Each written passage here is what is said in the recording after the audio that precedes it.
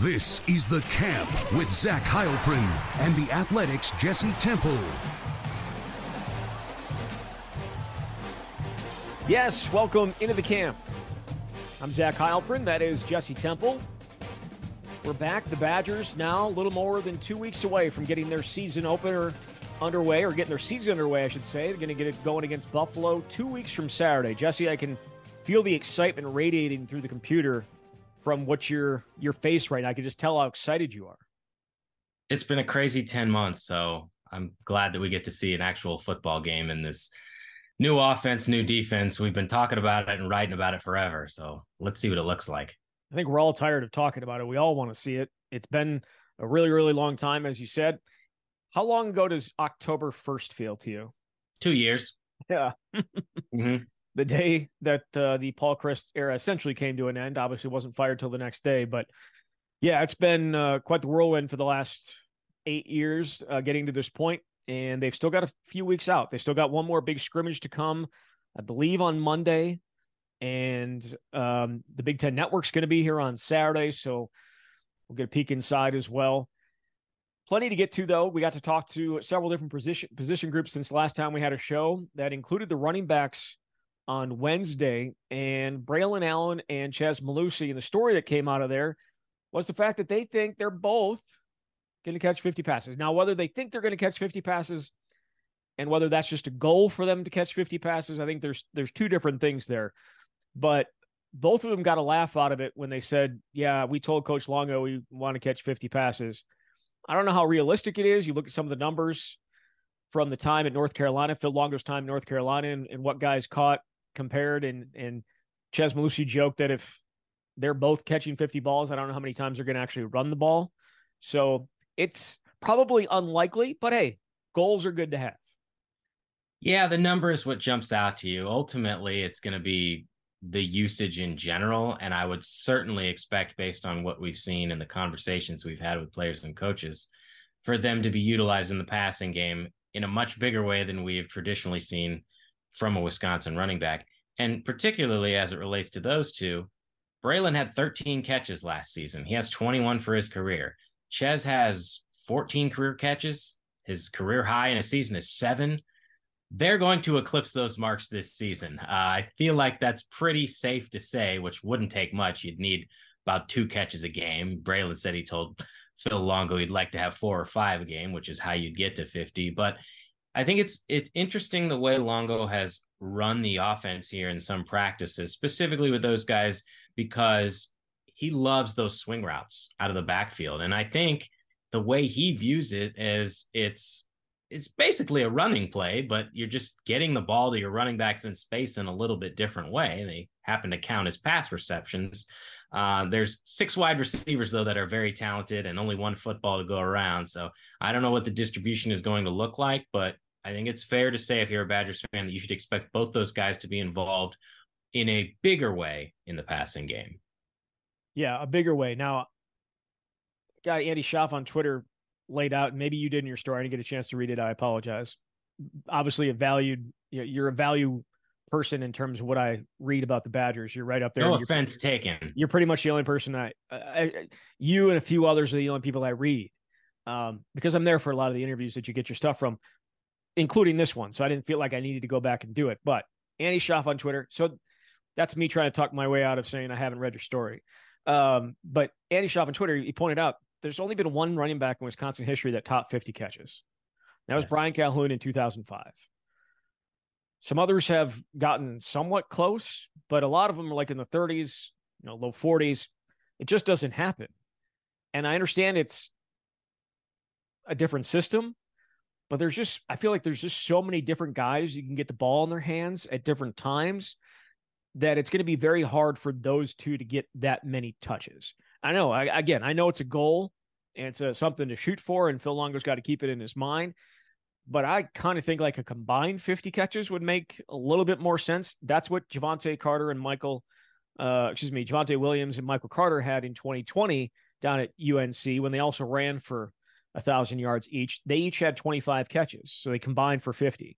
Last year, all of North Carolina's running backs combined for 53 catches.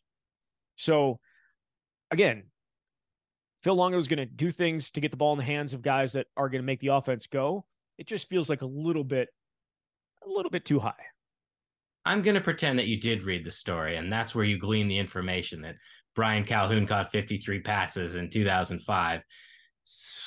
Is that the most sneaky, underrated season by a running back of all time? Because when you think of the best running backs, there's about 5 other guys you name first. And he was only here for 1 year on the field because he transferred from Colorado and then left. But my God, he ran the ball at the time more times in that season than any running back at Wisconsin ever.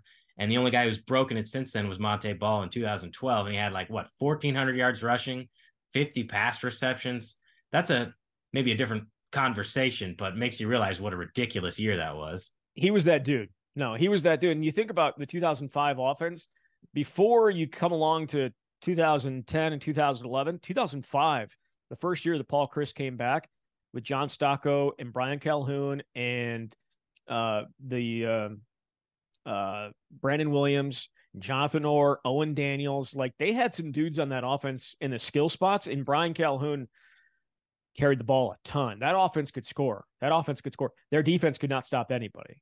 And it was kind of funny because the only reason, I shouldn't say the only reason, but one of the only reasons Brett Bielema got the job leading into 2005 was because of how good the defense was in 2004 when the offense wasn't any good. That's why you bring in Paul Chryst, and you're going to combine the two. And the 2005 defense was horrible. But it is what it is. That year provided some amazing moments, and Brian Calhoun was at the forefront of them. You think about 2005 Michigan game, he carried them on his back up until John Stocco ran it in famously for the quarterback sneak. If you go back and look at the numbers, Brian Calhoun touched the ball a ton. And then against Minnesota in the block punt game, that's all we remember it for, he had over 200 yards of total offense in that game too. Him and Lawrence Maroney went back and forth. It was no defense was played that day. Brian Calhoun, underrated as they get probably. And I would go up there and say him and James White are probably the two most underrated backs. James White did it for 4 years and he's still somehow underrated. Brian Calhoun did it for 1. I'm kind of think about what he would have been able to be if he had come here straight out of high school instead of following Eric Bieniemy to Colorado. He loved Eric Bieniemy. And so, who's now obviously the Washington Commanders offensive coordinator, was the offensive coordinator at Kansas City for a long time and got a lot of credit for what they did in Kansas City offensively. But I'm off track here. In terms of Brian Calhoun, yes, underrated as hell. And James White had 39 catches in 2013. So the difference this year, when we're looking at the Brian Calhoun year, a Jonathan Taylor year a few years ago, it's, yes, Braylon is the featured back, but Braylon and Chez are going to be spelling each other, which is extremely important and something that Luke Fickell has reiterated on multiple occasions, that is in the best interest of Braylon for longevity and for the team as well, to be fresh, to win those games in the fourth quarter, to play as best as this team can down the stretch. That 2020 season at UNC, it has been referenced a lot this offseason, but rightfully so. And Chez brought it up again when I was talking to him this week, that I said, are there any players in particular that you guys have watched on film to either try and emulate or understand what this role is going to look like? And he said they watched film of those two guys that, 2019, 2020, and 2020 is the year, as you referenced, where both those UNC running backs under Phil Longo got 1,000 yards rushing, 28 touchdowns total, and each caught 25 passes. And I do think that would be tremendously impressive because of how many opportunities I think these wide receivers are going to get, but they're going to be throwing the ball a lot more too. So that gives them ample opportunity. But yeah, 50 catches, that would be a shock. Another thing I referenced in my story was way back in 2019, I remember doing a feature on Jonathan Taylor and sitting in John Settle's office. And he had on his big screen TV in his office, he had the video clip pulled up of a highlight of Melvin Gordon playing with the Chargers. And it was a play where Melvin caught a touchdown pass, like a 6-yard touchdown pass in a win. And he was using it to explain how Taylor was going to be used in the passing game. And he said, what even at the time was totally outrageous to me was that if he gets 50 touches in the passing game, I won't be surprised if half of them go for touchdowns. That would have been quite a record. And I think Taylor ended up with 26 catches that season and 5 touchdowns. But again, he carried the ball 320 times and it was a totally different offense. And so there are just so many differences that it's tough to make comparisons for this Wisconsin team to what's happened in the past. But I do think there's a lot of opportunity for the running backs based on the routes we've seen. Yeah, I remember reading that in your article. It was very, very well said, I think. Yeah, very I well appreciate said. it. I'm glad you had a chance to take a look at it.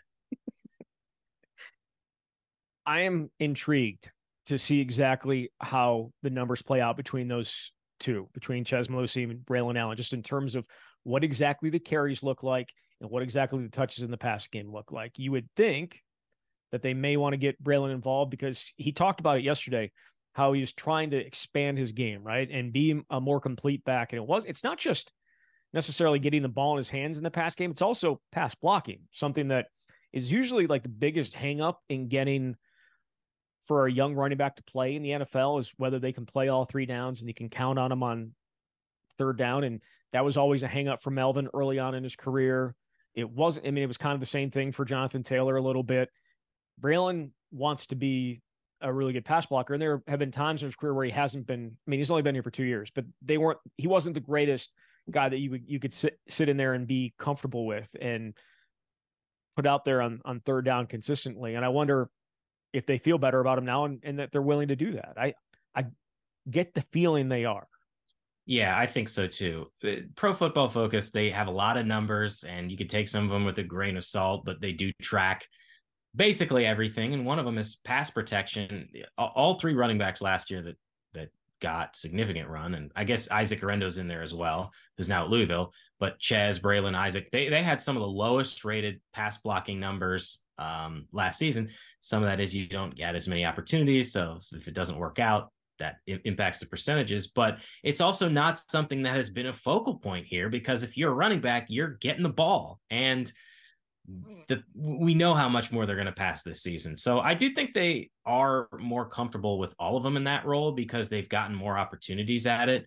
And in terms of what the distribution looks like, I mean, who knows? But Chez said he would be fine with maybe he gets 8 to 10 carries, but some of those extra carries are offset by the pass catching opportunities. Maybe he gets 6 to 8 pass catching opportunities in a given game. That sounds like a lot to me, but Braylon is still going to be the number one guy. And I would expect the bulk of the work to go to him still just because of who he is, what he's put on film, his body type. But they're going to need both of them. And they may even need a number 3, which is another conversation as well. We can have that conversation now if you want. I think we kind of talked about it when Phil Longo, when we discussed what he had to say about the situation and kind of where things stand. We did get the chance to chat with Jackson Aker and with Cade Yacamelli, and they kind of said what Phil said, right? They bring a little bit different things to the table. Though I do think, Jackson's year at fullback kind of brought and allowed him to think of things a little bit differently and maybe enhanced his game now being back at running back. Yeah. I mean, again, based on what we saw, he was taking the first team reps with Braylon when Chez was out. And I think that's a pretty good indicator of what coaches think. That was also interesting. Cade Yacamelli's had a wrap around his knee and or his leg area. And I asked him what happened. He said he actually injured his hamstring during some running sessions in the summer. And when fall camp started, he felt fine. And the first couple of days he was fine. And then it started bugging him. And he said, so I was basically forced to go at 90%. Now he felt by midweek this week that he was back to full strength, but it can't be easy when something's lingering like that. I do think, and he said this as well, he feels like he can have some success as a pass catcher. And we did see that a little bit in camp. There's one play specifically that stands out that you referenced where he ran a wheel route out of the backfield, caught a 41-yard touchdown pass from Braden Locke while running with the second team offense. Another way that running backs are going to be used. It's just so fascinating because it's so different from what we've seen, the variety of combinations they can have where you've got both running backs on the field. One of them can be in the slot. They can both run those swing routes. Somebody can do a wheel route. It's different. And it's much more interesting, I would say. It is. And it reminds me about them being on the field together. Braylon and Jackson Aker reminds me that Braylon and Chez are going to be on the field a lot as well. And I asked Chez because I'm like, so what's the percentage that you could potentially be on the field together? And he said, I don't know, that's up to Phil, but when we are going to be on the field together, the sky is the limit for what we're going to be able to accomplish. It is a dangerous thing to deal with. And we've seen Will Pine in the backfield a little bit as well, too. But I think for the most part, when they're lining up there, and then you got the 3 wide receivers, maybe the tight ends, in there too. The varied options that they're going to have, and I think as varied as they've ever been. And I know we've seen those two in the backfield together in the past. Hopefully it's not Braylon throwing the football this year. I think we can all agree that maybe the Wildcat has run its course. No? Are you disagreeing with me? What are you thinking? You've got if you've got Tanner Mordecai, use him to throw the ball. Right. So, but I do think that is the other part of this, is how often are they going to be on the field together, because that could also impact how many opportunities they get to catch 50 passes. Because if they're going to be out there quite a bit, then we could probably see that. But yeah, I don't know why I said the tight end out there. Obviously, the tight end wouldn't be out there as well, but you could have the tight end out there. You get 2 wide receivers, 2 backs, and the tight end.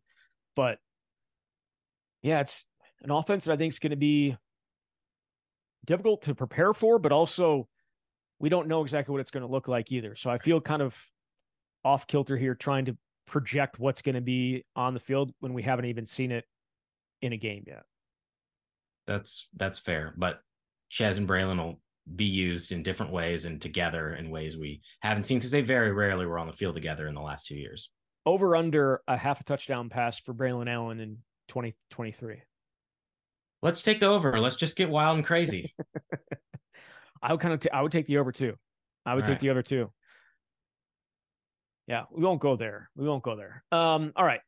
So another part of this conversation is with the linebackers, because we were talking about Braylon and his pass blocking ability. And the one guy he talked about being fantastic at getting after the quarterback was Mumajong Meta. And we got to talk to Muma today. And Braylon said, he's as tough to deal with. I know Jackson Aker, I think, said the same thing. We heard from running backs coach Devin Spalding as well yesterday, or on Wednesday, I should say. What is it about Muma, do you think, that makes him such a load to deal with? I know Mike Tressel also talked about it.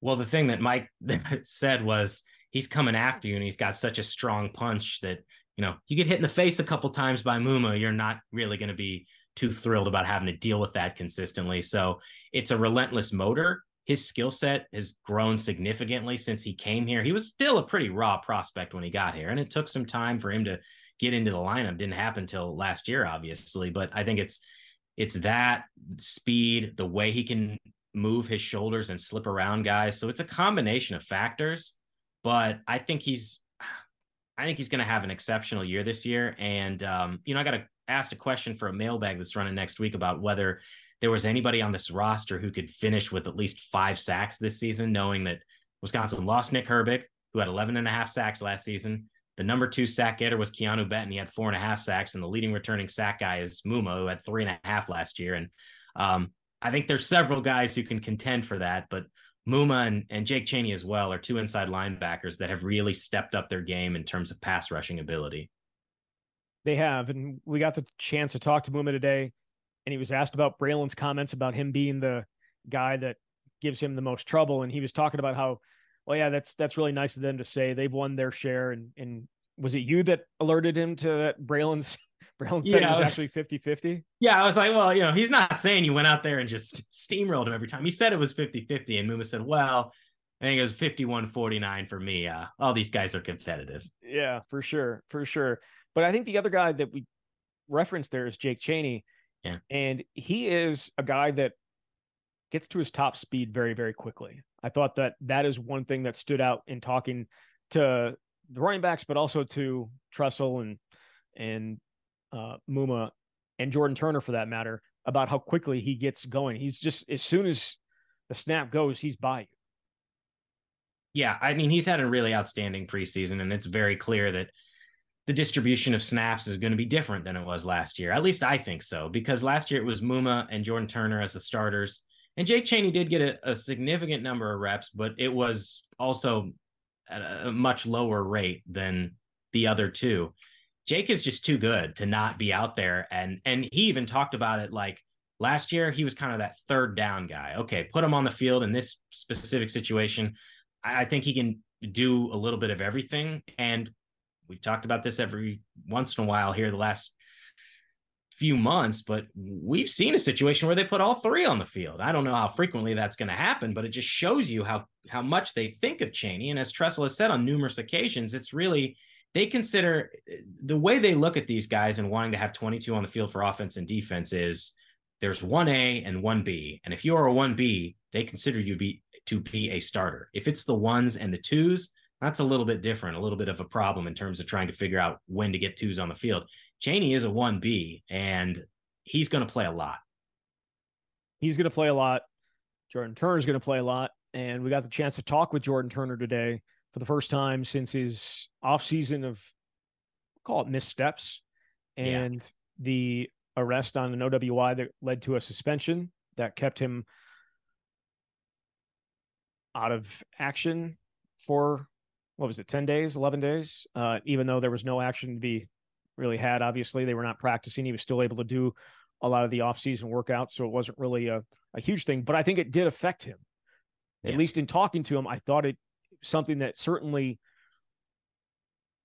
found its way into him and made him realize some of the things that he did were not obviously what he wants to be about.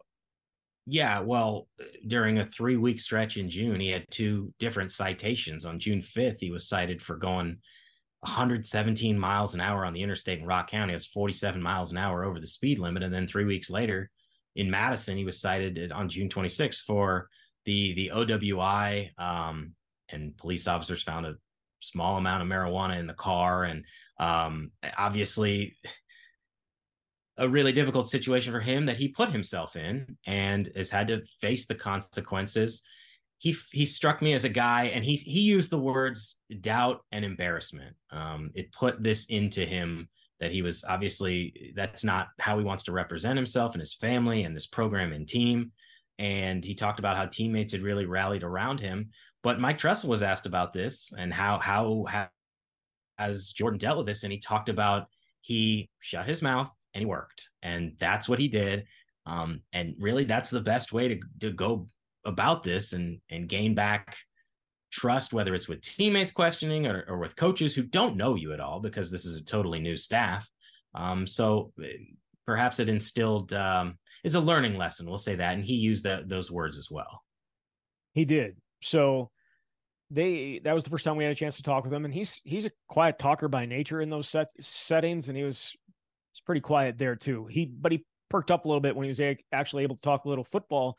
And Mike Tressel also is very never quiet. Like, I mean, he's a very energetic guy, and that has been talked about. Jordan Turner talked about it, how they kind of get, and Jim Leonhard was not necessarily this way. This doesn't mean this is not a knock against him whatsoever. No one's knocking him. That's including me. I'm just saying he didn't necessarily get involved in absolutely every little thing. And I have a memory of Mike Tressel down in Platteville when they were doing these one-on-ones down in the corner of the end zone. And I went back and looked at my video, and he is everywhere. And it's these one-on-one, the pass rushing one-on-ones. And he loved every minute of it. And he was getting into it. He was jumping up and down. He was celebrating. It was just a little bit of a different feel to the defensive coordinator spot that has previously been Jim Leonhard, who's not like that. Justin Wilcox, not like that. And Dave Aranda, absolutely not like that. Well, it goes back to that notion that you hear people say there's a million ways to skin a cat. I feel bad for the cat, though, if he's getting skinned, but you know what I'm saying. Well, yeah, I mean, you're a cat guy, so. No, I'm not. We have a cat. Doesn't make me a cat guy. 2 very different things. But excuse me? You're a lot. No. Before we move any further, you're not a cat guy, but you have a cat. So it's not obviously your cat then. Thing. Well, it's the family's cat. Was not my choice, but at a certain point, you just have to say, okay, and that's where we're at. But let's move on. I wrote about this. I did the same thing for dogs. I love dogs. I have a dog. We had a dog. The wife wanted a second dog, and I said, I think one dog's fine. We don't need another dog. But she eventually talked me into it. Yeah, there you go. Wasn't a great decision. But a lot more work to have a dog. I love like the dogs. too. Way Love the more work. dogs. Love the dogs. We could have been all right with just one. Sorry, go ahead. No, you're good. It's good to have these in the middle of the show. Keep people on their toes and see if you're still listening. I wrote about this in the spring, but Mike Tressel, I mean, he would call up the team for the morning meetings and scream Madtown, and everybody would yell back mayhem. And it's that's who still a he thing. is. Like, I don't know if it's still a thing. I'm just saying this is what I wrote about in the spring. But it was a change. It was such a change because his energy is what stands out to you immediately. And I remember the first interview that we had with him in January, it was like a 12-minute interview, not all that long for what is an introductory news conference with a coordinator. And when it's finished, you can see him looking around and basically he's like, is that all? Come on, guys. Like, he's just so enthusiastic about talking football. Maybe the first time a coach has ever asked for more questions from reporters, but it's been impressive to see. Yes, been impressive to see what he's been able to do. And I think that these players have really taken to him. Not an easy position to walk into where you're taking over Jim Leonard's room, but he also has success behind him. And I think that goes a long way. He was at Michigan State for like 14 years, was defensive coordinator at Cincinnati. The Bearcats just went to the college football playoff 2 years ago. So when people start studying the resume, seeing what he's about, seeing how energetic and enthusiastic he is about wanting to make players better, that goes a long way. So he talked for about 10 and a half minutes today, 11 minutes today. Was there anything else that stood out about his conversation? I know you kind of were asking him about the dollar spot and some of the other bodies there that could potentially fill that role if Hunter Wohler is not available. Well, what I asked him was based on what we saw in practice, and the last practice that we saw is a week ago now, so things can change. Preston Zachman, Christian Allegro was getting some reps at that dollar spot. And I was just wondering who else outside of Hunter do you think can fill that role? And he didn't expound in a manner where he offered any other names, but did say that those are some of the names that they've been working with, which leads me to believe that they're very high on Christian Allegro still. And think is one of those freshmen who's going to have an opportunity in the 2023 class, at least to play this season.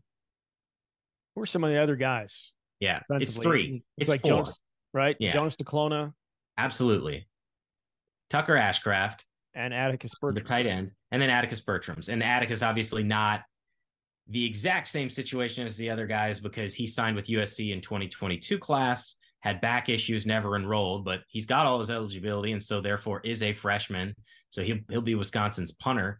But those were the ones, and that's another mailbag question I was asked.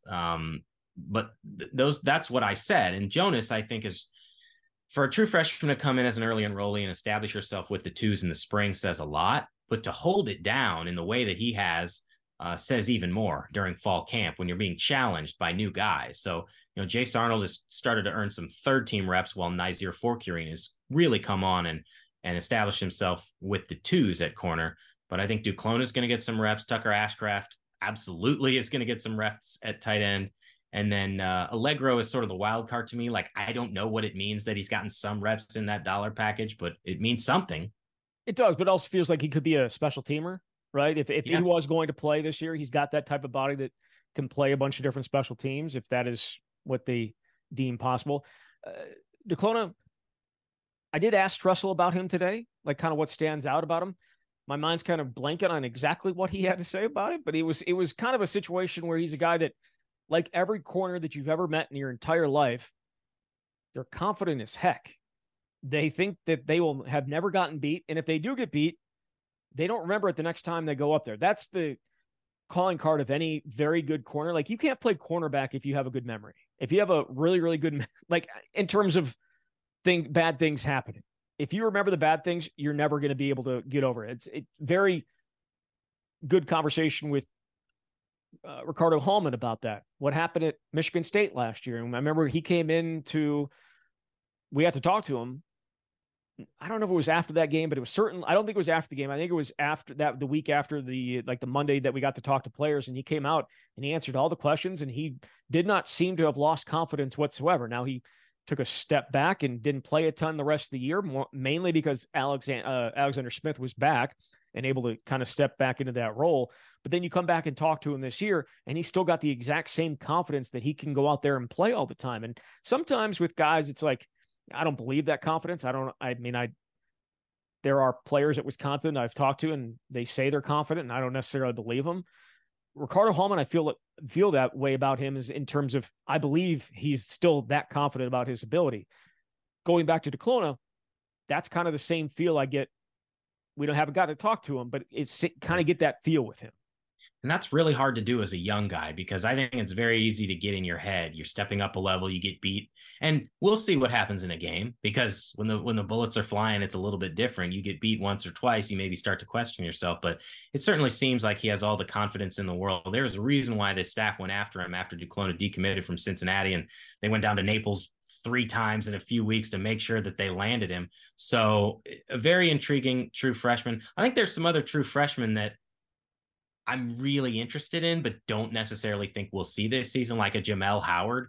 I mean, maybe it'd be different if he hadn't gotten hurt early in camp and he had a chance, because they want to play so many defensive linemen. And that's not to say he can't break through this season. It's just harder for me to make a determination when I only got to see him for 1.5 practices. But you don't get very many, 318-pound defensive linemen coming in right away who can carry that, who can blow people back. And there's a handful of other guys that I'm interested in, like a Tyler Janzi, like a Tretch Kekahuna, if and when he gets to be healthy. But we're not going to see those guys this year in a significant capacity based on what we've seen so far. Amari Snowden. Absolutely. How could I forget Amari Snowden, all 6'4" of Your him? Your guy. I like him. Not many dudes built like him at that position. There are not too many dudes built like him at that position. So Wisconsin, again, will be back on the field on Friday morning. They've got how many more practices fall camp they got? I think Friday, Saturday, Sunday, Monday, and I think that's the end of camp. I guess it is. I don't know when it's officially over. I feel like that Monday scrimmage, and again, they may do stuff after that, but not too far away. Have you started your preparation and looking to Buffalo and what the Bulls could potentially provide as a challenge to Wisconsin? 0. So for those of you desperately seeking insight, you're not going to get it here. Not yet, anyway. not gonna get it here. Yes. All right. Before we close things up here, I wanted to talk a little bit about your story about Colin Hitchler. Colin Hitchler has been an all-star of a recruiter to this point in his time at Wisconsin. Obviously, he's got a really good safeties room, but I believe 7 of the 21 commits that Wisconsin has in this class. And I guess, if you want to throw Xavier Lucas in there too, he's kind of a safety, kind of a cornerback, but specifically out to the East Coast, Colin Hitchler's played a huge role in that. And you wrote a story recently about him.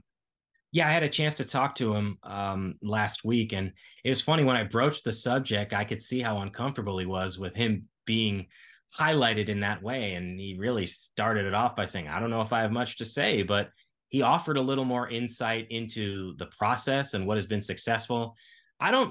Every once in a while, there's an assistant coach at Wisconsin that kind of stands out as a recruiting star or someone that has a lot of success, and we're all still learning about this staff, but Hitchler has been unbelievable. And it's not so much, it is the quantity, yes, but it's the quality as well, because 3 of those 7 are 4-star prospects. Emilio Agard, the cornerback from Philadelphia, Dylan Jones, the running back from Maryland, and Kevin Haywood, the 4-star offensive tackle from Pennsylvania.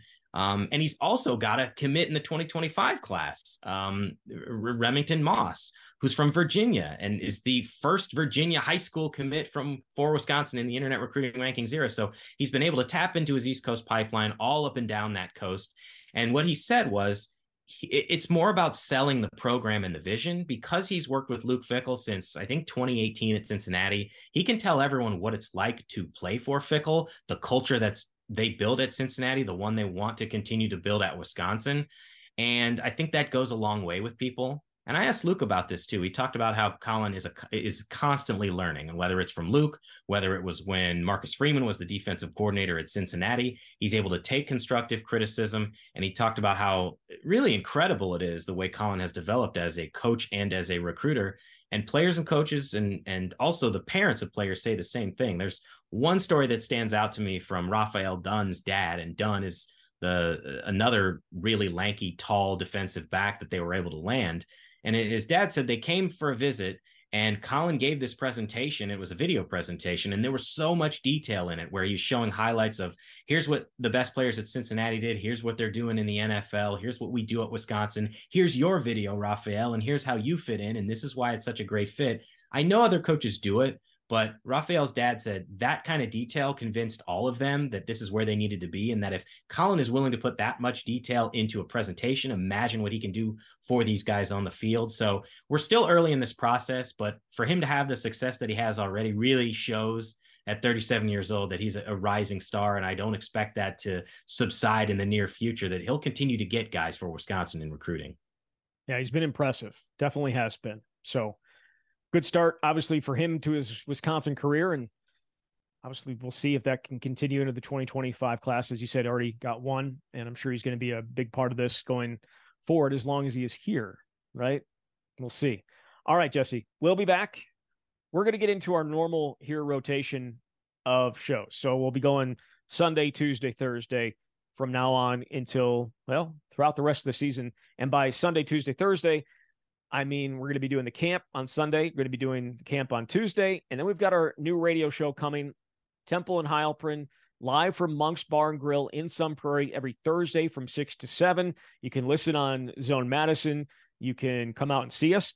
That'd be our first preference. And then you can also catch it on the podcast that likely won't be put up until Friday at some point after I work off my hangover, which I'm going to have plenty of because I'm going to enjoy myself on Thursday nights at Monk's Bar and Grill. Great drink specials, great food, and tons of football to watch. So I'm looking forward to that. Also, we've got an Instagram account. The camp does now. Do you think it's a little tough to keep all these things straight, Jesse? Am I? The good news is you're the one that has to keep them straight. That's a good point. But I appreciate all your efforts. Yeah. So all of you on the gram, make sure to follow us, even though we're a decade and a half late. Yeah, the camp podcast. We have an account, some videos, some graphics, some stuff that probably won't be posting elsewhere. So give it a look. And also follow us on our YouTube page as well. We appreciate all the support there that we've gotten. I know we pushed to 1,000, and I've kind of let off the gas a little bit. I may have to push back on the gas here a little bit and force a whole bunch of people to sign up because we can see people are watching that aren't actually subscribed. I need you people that are watching to subscribe as well. I need that. But we'll be back on Sunday. Until then, thank you very much, Jesse. Thanks, Zach. All right, there he is, Jesse Temple from The Athletic. You've been listening to The Camp.